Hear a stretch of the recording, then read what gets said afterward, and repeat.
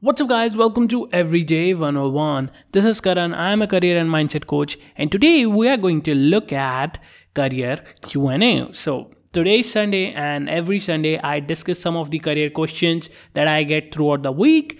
And let's see what are these questions. So, stay tuned. You might find a question that might be of interest to you, or if you just want to be generally aware about those career questions. Yes, some of these questions, actually majority of these questions, are very common, and you might actually love to listen to them, right? And you would really greatly benefit from them. Besides that, if you wish to send me your career questions, please go to the link in the description. You can find my Instagram account. Please go ahead and send me those questions on my Instagram account. My Instagram handle is Karan_Fogart, and I'll answer to you either on that or next Sunday on this podcast. So I would love to answer it right there and then. So let's go ahead and see what questions did we get throughout the week.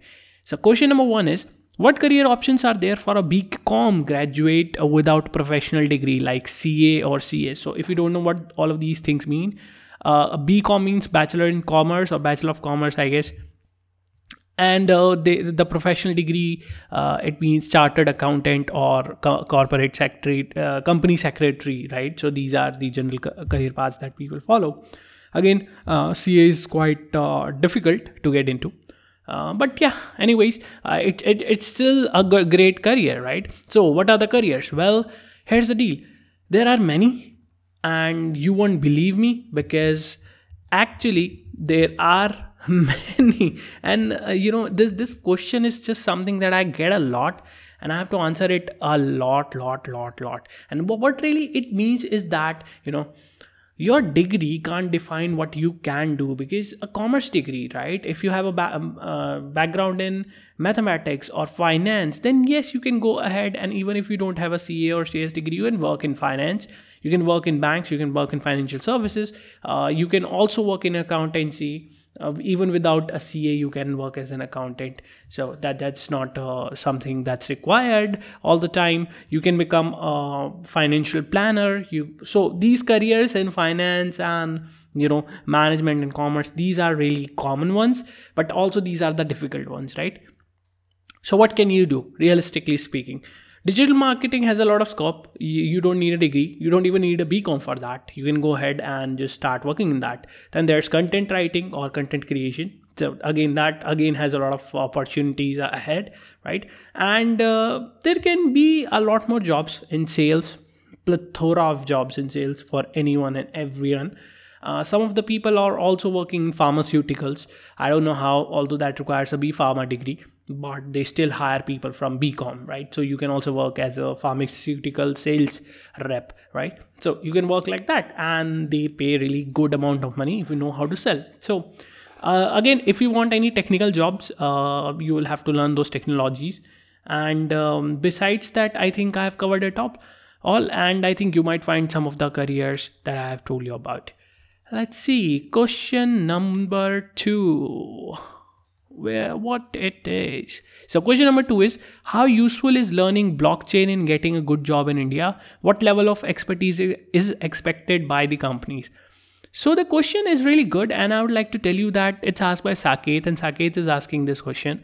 What is the scope of blockchain companies in India? So let me just tell you that blockchain is hugely going to be popular, and it's not just cryptocurrencies that are going to use it. There's going to be applications in medicine, and there's going to be application in finance. There's going to be application every single place. So it's something that's going to be there, but it's still not yet there.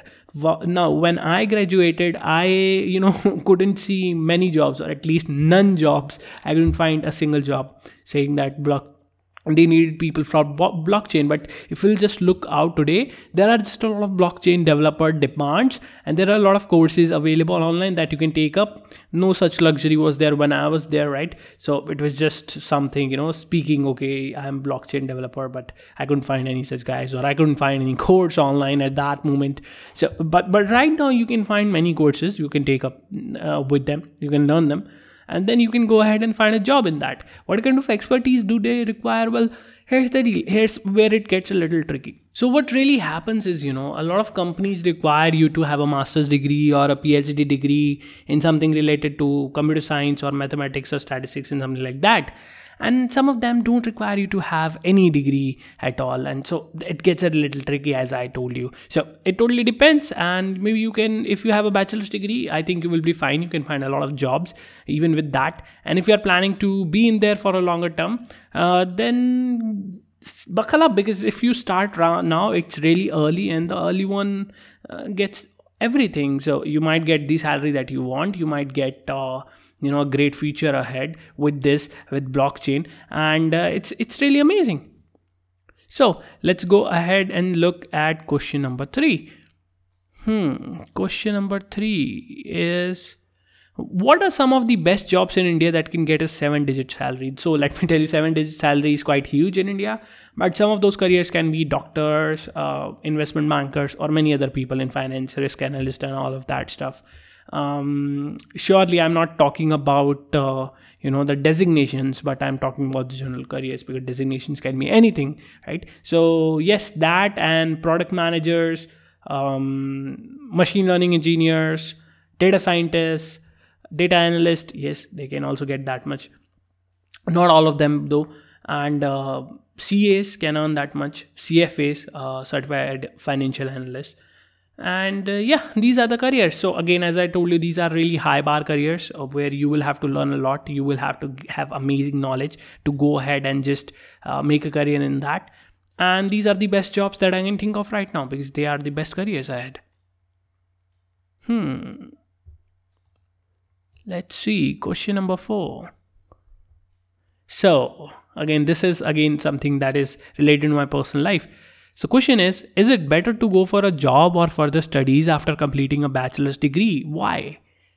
Well, I had both of these options. I had a job in hand, one before I graduated, and I also had offer letters from 2 universities in US.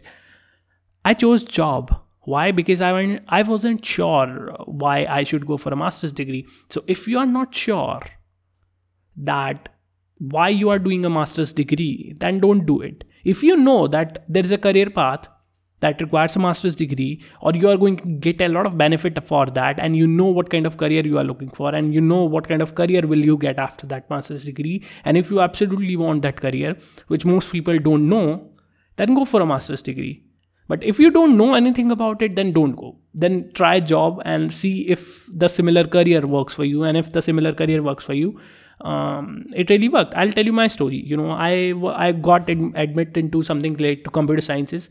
Yes, I got into one data science course, and I got into urban informatics, and I got into cybersecurity, right? So these are the courses. These were related to computer science, right? So those are the courses that I got for master's degree. Now I didn't go. Although I liked all of them, why I didn't go?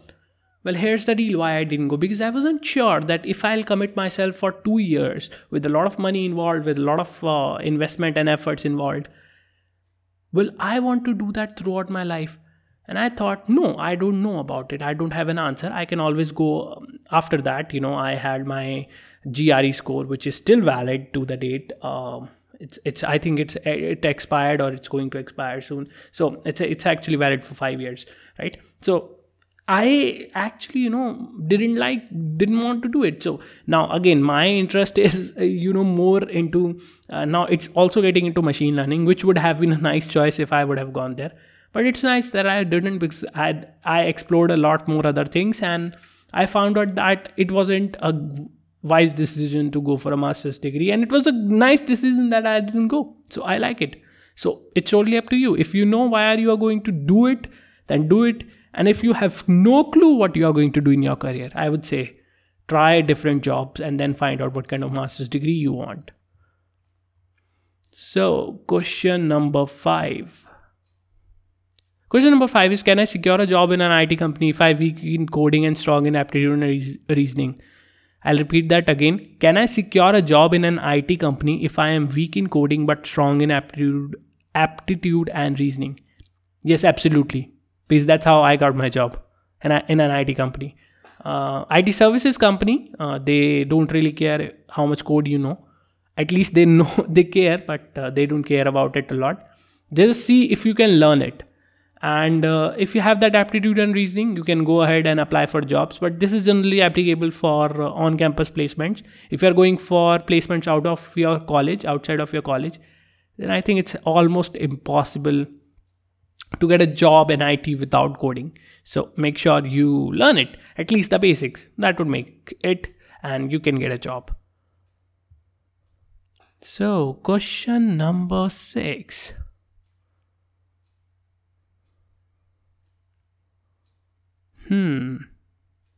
Let's see.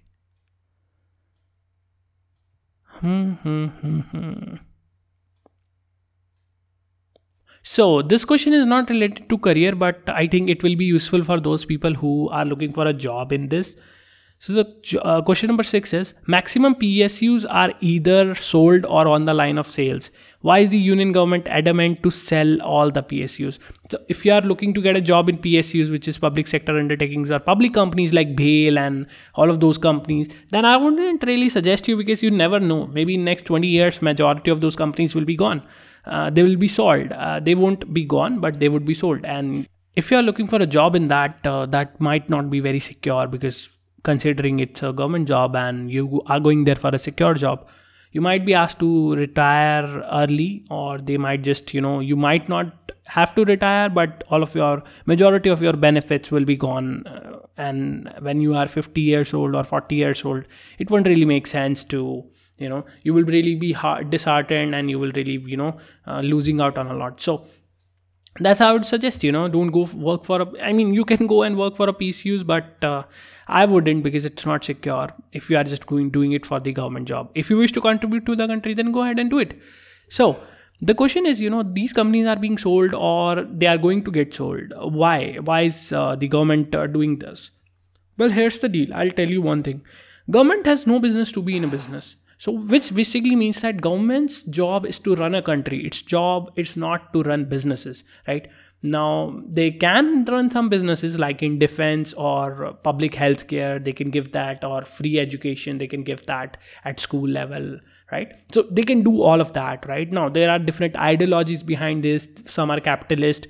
A capitalist ideology says that they shouldn't do anything, none of that, except, just run the country. Don't do anything besides that, right? And then there are some ideologies which are more liberal, which are more left. They say that no, government should actually have a lot of those PSUs that they have. But the truth is, I have gone through the profit loss statement of these companies, and it's not good. Those companies are in really bad shape. The company that is owned by government, it's just shit. Truth be told, they are shit places to work. They are shit companies. They are not producing anything. They are not worth it. At least majority of them. Some of them like ONGC are really, really profitable, but because they are in oil. And besides that, majority of them are not profitable, and they can't even make a single good quality product. And that's the sad reality of these PSUs. And that's not the case in India. That's the case all around the world. PSUs can't function because there's just a lot of businesses. And, you won't even believe that because of these PSUs, a lot of our soldiers die on the front, because they just don't get good quality of products like weapons and clothing and all of that stuff. So it's basically shit, right? And shit things don't last long, and that's why I would suggest don't go work over there. Now, this is a little bit of economics and defense, and you can say political lesson that I just gave you. It's totally up to you. If you wish to go on, then selling that would be a great decision for the country. And basically, it won't be completely sold. Some of these might be completely sold to private players, and some majority of them will just have minority government stake, which means that government will still control, but they won't control how it will work. They'll just oversee that nothing wrong is going on, and people are still benefiting from that. So it's an amazing step. I welcome that. So let's go ahead and see question number 7. Question number 7 is, my parents are asking me to prepare for a government job and do my entrepreneurial things on the side. What should I do? Well, I'll tell you this. You are not alone, dude. You are not alone. Here's the deal. Are you dependent on them? And are you or are you just not dependent on them? You are doing a job, and besides that, you are working on your dreams. You wish to be an entrepreneur, but your parents want you to have a government job because it's more stable and all of that stuff. If the case is that you don't have a job and you are dependent on them, then you will have to do as they say. And if you don't want to be dependent on them, if you wish to do things according to yourself, then I would suggest you to go ahead and just find a job and do your things side by side. And by job, I mean a job which can let you do those entrepreneurial things side by side, because preparing for a government job will probably not let you do that, at least not for 1 or 2 years, because the competition is really cutthroat and everything's it's just difficult, man. You might have to dedicate a lot of time for that if you are looking for a good job. So if you are dependent on them, don't be dependent on them, because if you are, then you will have to listen to them. And if you don't want to listen to them, just go find a job that you like and then do your entrepreneurial things, that as you say, or be on your entrepreneurial journey side by side, and leave that job once your side business or side hustle gives you more salary than say your day-to-day job. So question number 8, and it's again amazing question. Its question is, what makes MNCs hire IITians apart from their brand value?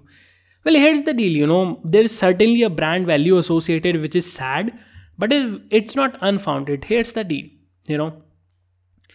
the people at IITs, they are really hardworking. At least that's what I have seen. They are hardworking, and that's why they succeed. They don't succeed because all of them are Einsteins, or all of them are just top class people. That's not like that. Many of them just will be like you and me, but they are very hardworking, and they surround themselves with all of those hardworking people when they are at IITs. And all of them will be some of those guys, majority of those guys want to do something, right? And they are hardworking. They have ambitions. So they are ambitious and they are hardworking. And even if they don't have goals, they are still hardworking, and that's why they succeed, right? And that's why MNCs hire them, because MNCs know that they are hardworking, and even if they won't have goals, they would still succeed, and that's why they have a brand value attached to them. Question number... I have discussed 8 questions, I guess. Question number 9. What are the jobs likely to be obsolete in the near future? Well, maybe all of those jobs that are very redundant, which are, where you just be repeating your stuff every single day. A clerk. Those jobs will be at stake. If you are a secretary, if you are a personal assistant, that job will be at stake. If you are someone whose job requires you to do the same work today and same work tomorrow and same work after that, then your job will become obsolete. And it definitely will. If you are working in a creative field, there is a possibility that your job will never be, obsolete, at least not in the near future. That's the thumb of the, rule of the thumb. So question number 10. Question number 10 is, it's again a good question. Question number 10 is, what things should I excel in if I am about to do journalism? So you wish to be a journalist, and you know what you want to be excelling at. So I would just say that, you can go ahead and, you need to be vocal, you need to be extrovert, you need to ask good questions. That's what journalists do. If you wish to get into investigative journalism, then you need to have problem solving, analytical mindset. You need to know how to build a network. You need to know how to know top class people with top class places. You need to have an understanding of at least one thing, because journalisms are of different type. Some are political journalists, some are defense journalists, some are science journalists, some are technology journalists. So it's totally up to you. Just pick a niche and work on that. Sure, as a journalist, you need to have understanding of different fields, but at the same time, if you'll just master one, that would also be really nice. So while you need to understand you need to be jack of all trades, you certainly would love to be just in one field. So if you can do that, you can become a good journalist. And if you can simply ask good questions, that would really be good. So I think I'll end my episode today here. And if you find it really good, and if you wish to ask me some of your questions, you can go ahead and find me on Instagram. My Instagram handle is Karan_Fogart, or you can go to the link in the description and you can find my account over there. See you tomorrow.